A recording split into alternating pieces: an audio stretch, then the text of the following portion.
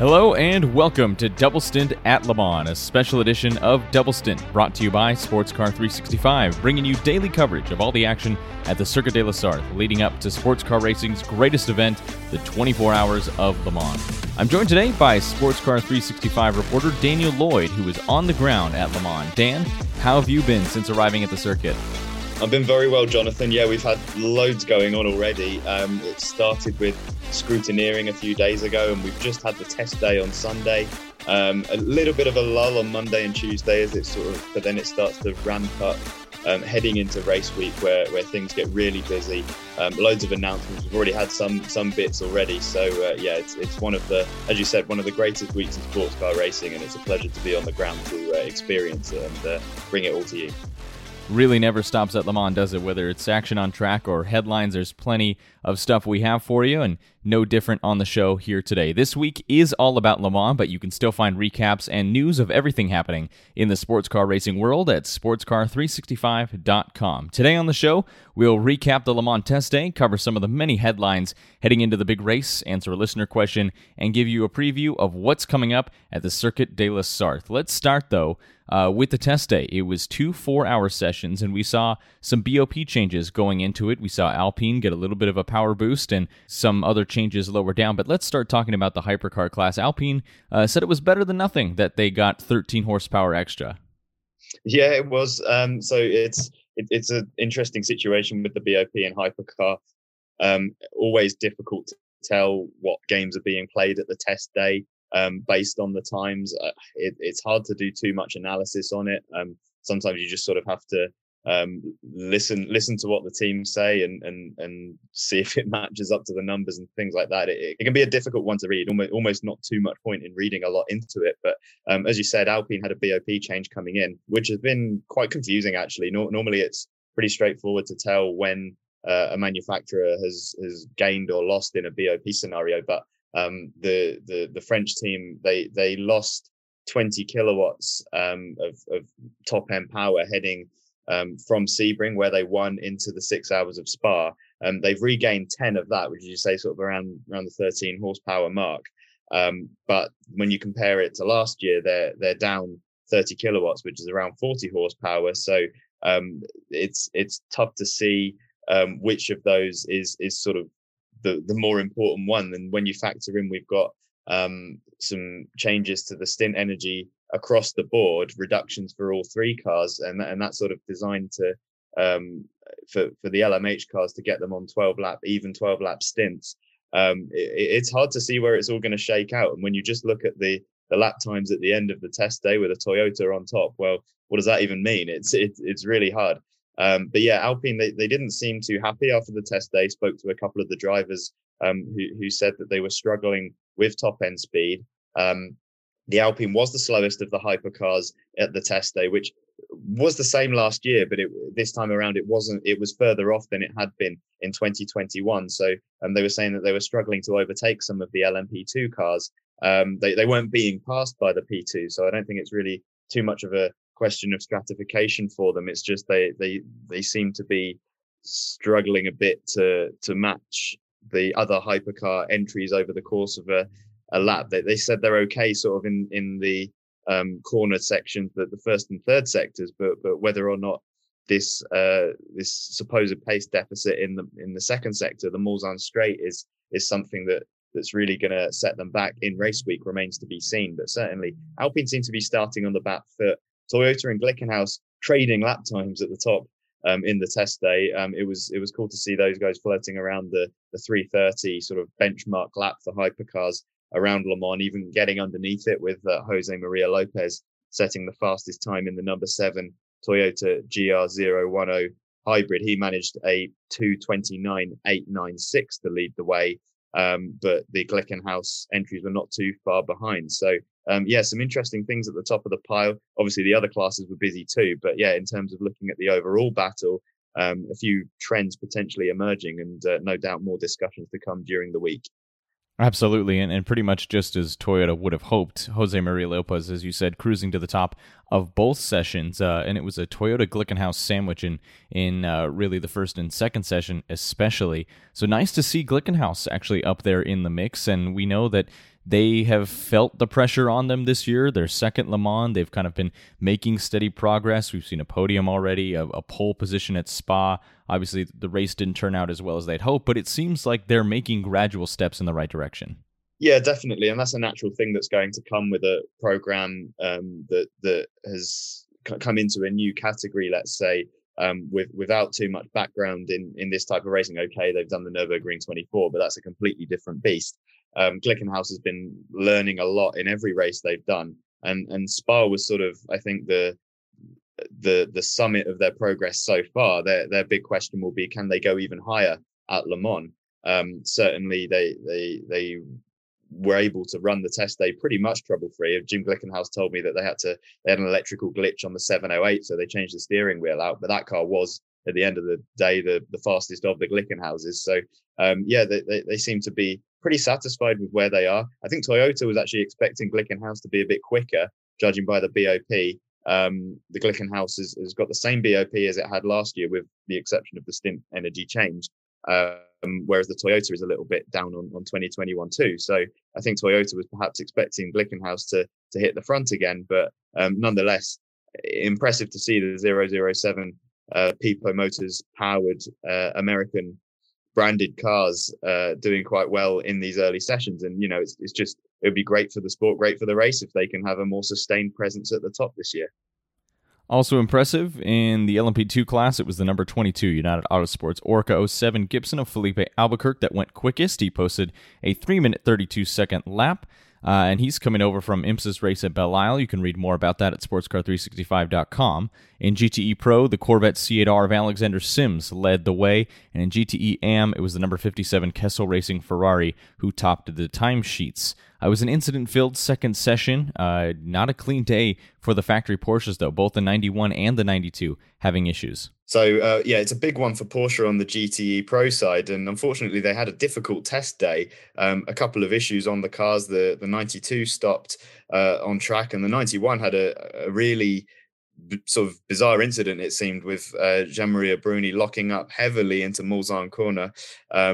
We actually, on our way to a restaurant yesterday evening, we drove past the site of the off-track moment, and you could see just how black the track was, where Bruni had been stamping on the brakes trying to get the car slowed down, and the lines just carried on into the very edge of the gravel, and he came out of it with a left front puncture and decided to park the car at Indianapolis so as not to incur further damage on bodywork and other components. So it wasn't the smoothest run for the Porsches. They weren't necessarily slow. They did sort of have a presence near the top of the timing sheets. Corvette seemed to have the best run of it though in GTE Pro. But yeah, certainly Porsche's got a few things to figure out before race week starts. But I suppose, as is always the case with Le Mans, it's best to get these problems out of the way at the test day before the bigger sessions, let's say, heading into qualifying later in the week. But also of note, actually, that was sort of the main drama we had during the sessions. Okay, we had a couple more off-track moments. One of the GTE AM Porsches ended up deep into the gravel, touching the barriers at Porsche curves. But really, it was sort of without major incident. I mean, we've seen at previous test days, particularly last year, cars being written off, sort of superhuman stories of late deliveries and chassis replacements and major repairs and things like that. But people seem to generally behave themselves this time around, and I suppose the slow zone incidents we did have were nothing too egregious or harmful. So we got through the test day pretty well, and it gives good hope that we're going to have some strong data laid down ahead of the coming track sessions later in the week. Oh, they're just saving all the drama for us for later in the week. So yeah, we've got all that to look forward to. Yeah. Before the test session, we did see one of the Le Mans traditions, everybody heading into the town center for scrutineering, and you and Davey were both on the ground for this. What was the atmosphere like in the city center with everybody back? Initially really damp, because on the first day there was a thunderstorm in the morning, so pretty much nobody showed up, and everyone was huddling under the sort of limited cover in the middle scrutineering section. just looking a bit miserable, I'm afraid, which wasn't a great way to start it, because we've missed the town centre scrutineering. The last time it occurred was 2019. Obviously, the COVID-19 pandemic has impacted the last 2 years, and scrutineering has been based at the Circuit de la Sarthe. So it was a bit of a slow start to things, but the skies cleared on the afternoon of the first day on Friday, enough for some teams to get some nicer photographs of their groups. They looked a bit less soggy. Lots of fans showed up, more on the Saturday, I think, with it being the weekend, and it was great to see a lot of the drivers really relishing it and signing autographs and sort of rekindling with some of the people who they'd missed over the last 2 years, and that Le Mans is a town much like Indianapolis that lives and breathes racing, and the locals very knowledgeable about their local race, along with all of the people who had travelled in from other countries. Now that's much easier to do. So it was a bit of a party atmosphere that gradually developed over the course of the weekend, and it really sort of set the scene for what I'm sure is going to be an extremely well attended Le Mans. We're certainly excited to see all the crowd enjoying the race as well. We also saw IMSA action in Detroit, as well as GT World Challenge action at Paul Ricard this week, and you can read the full race recaps to find out everything that happened at sportscar365.com.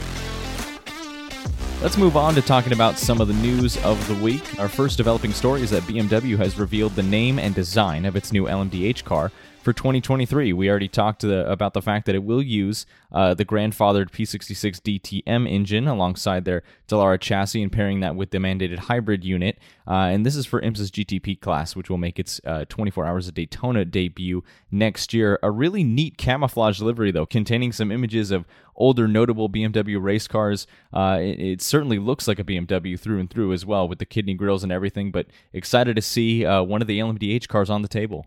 Oh, absolutely. So much excitement on Monday morning when this was revealed.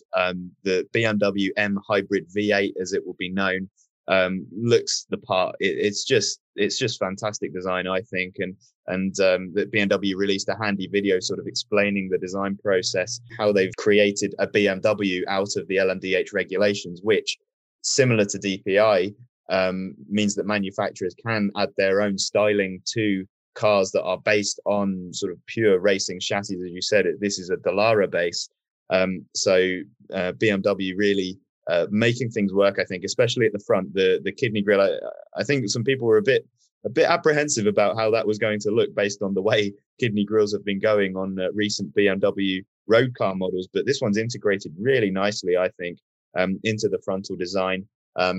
And as you said, Jonathan, they've opted for a nice camouflage livery that will go testing with some nice cars in there. Porsche did a similar thing with some racetrack outlines on its LMDH car. So it's nice to see manufacturers taking a bit of an innovative take on that as well, rather than just trying to dizzy us, I think, with some of the ones you might see in F1. But the BMW looks the part. We'll soon find out, hopefully, if it's quick.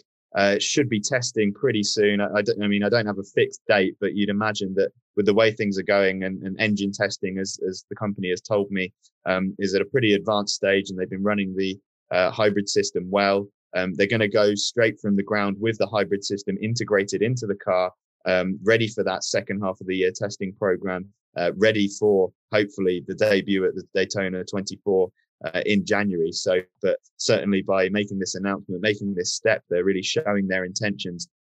Now it's time to do the talking and get some wheels on track. Let's see how it goes. It certainly looks like a real fast thing.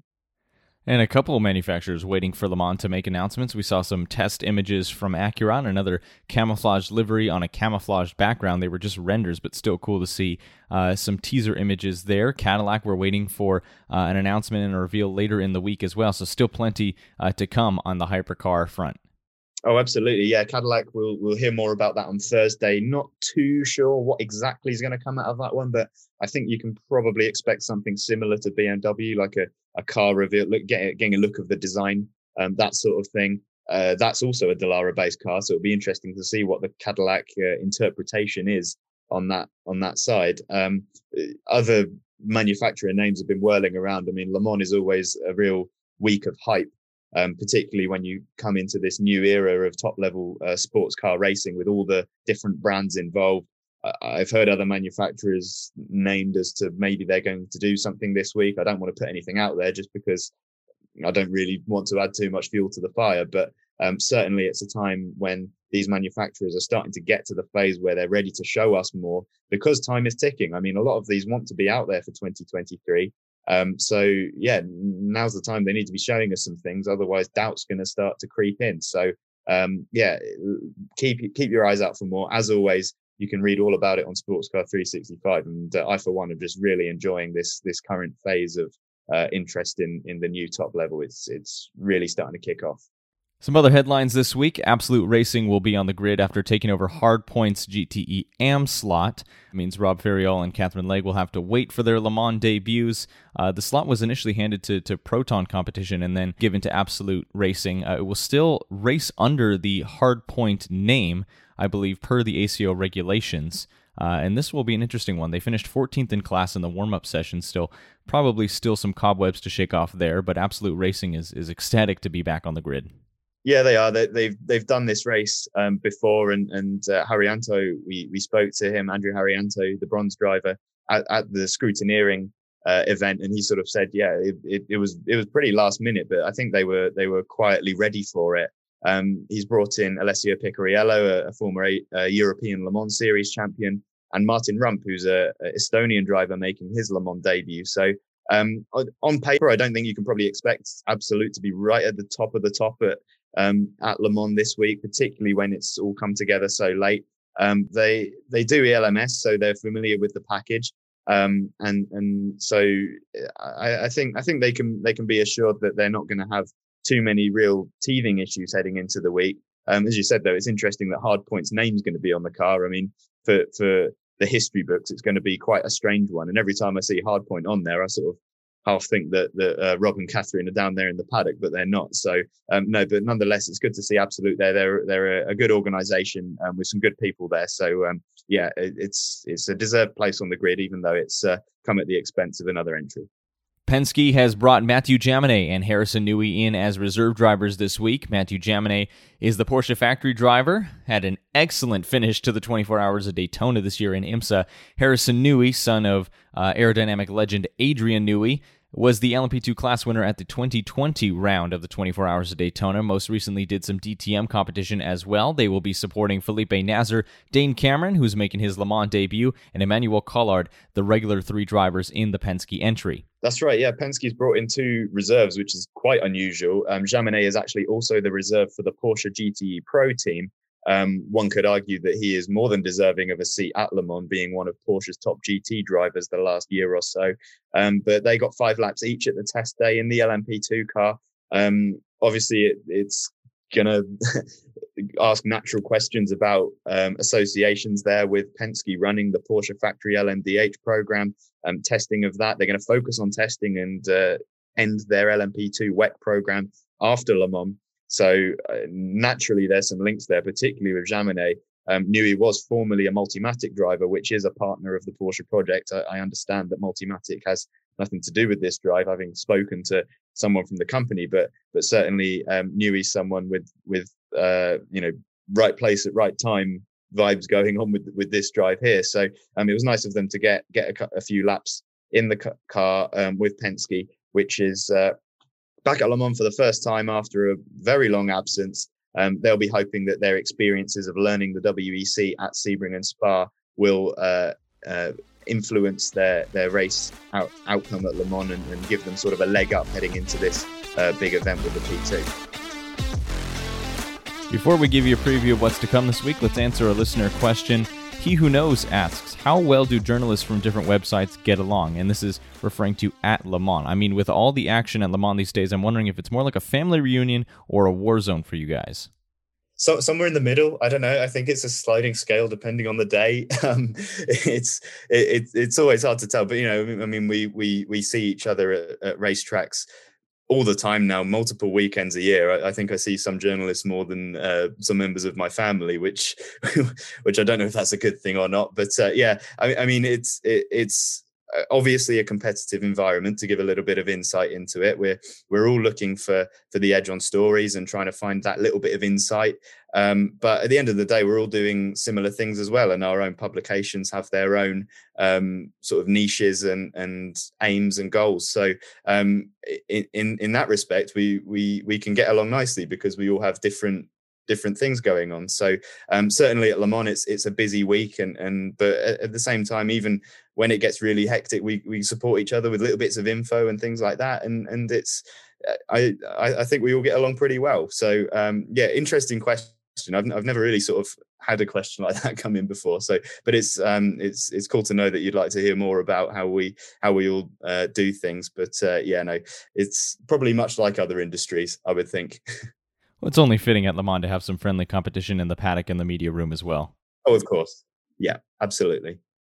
If you have any Le Mans-related questions, be sure to post them in the comments section below this episode, or take to Twitter and post it with the hashtag AskDoubleStint, and we'll put our heads together to answer your question in an upcoming episode this week. Don't worry, though, we'll still answer all of your non-Le Mans-related questions on a regularly scheduled episode next week. While there's no action on track tomorrow, there will still be plenty more storylines to dissect and updates to bring you. We'll talk about all that and more on tomorrow's episode. The next on-track session will be practice, taking place at 2 p.m. local time on Wednesday, followed by the 1-hour qualifying session that begins at 7 p.m. local time. There are plenty of Le Mans debutantes this week as well. Dane Cameron making his long-awaited debut with Penske. He's 0-13 in 24 hours of Daytona starts, hoping to change his luck here at Le Mans. Tristan Vautier will be driving with ARC Bratislava. The 12 Hours of Sebring winner has done some IndyCar racing as well. Jack Aitken will be with Algarve Pro in their LMP2 entry, the Williams reserve driver making his Le Mans debut, and Michael Fassbender with Proton Racing after 4 years of preparation and a really neat documentary series. The two-time Oscar nominee will be taking to the track for the first time at Le Mans. That's it for us on today's episode. Thank you so much for joining us wherever you're tuning in from. We'll see you right back here tomorrow as we bring you more action and updates from the Circuit de la Sarthe for another special edition of Double Stint at Le Mans.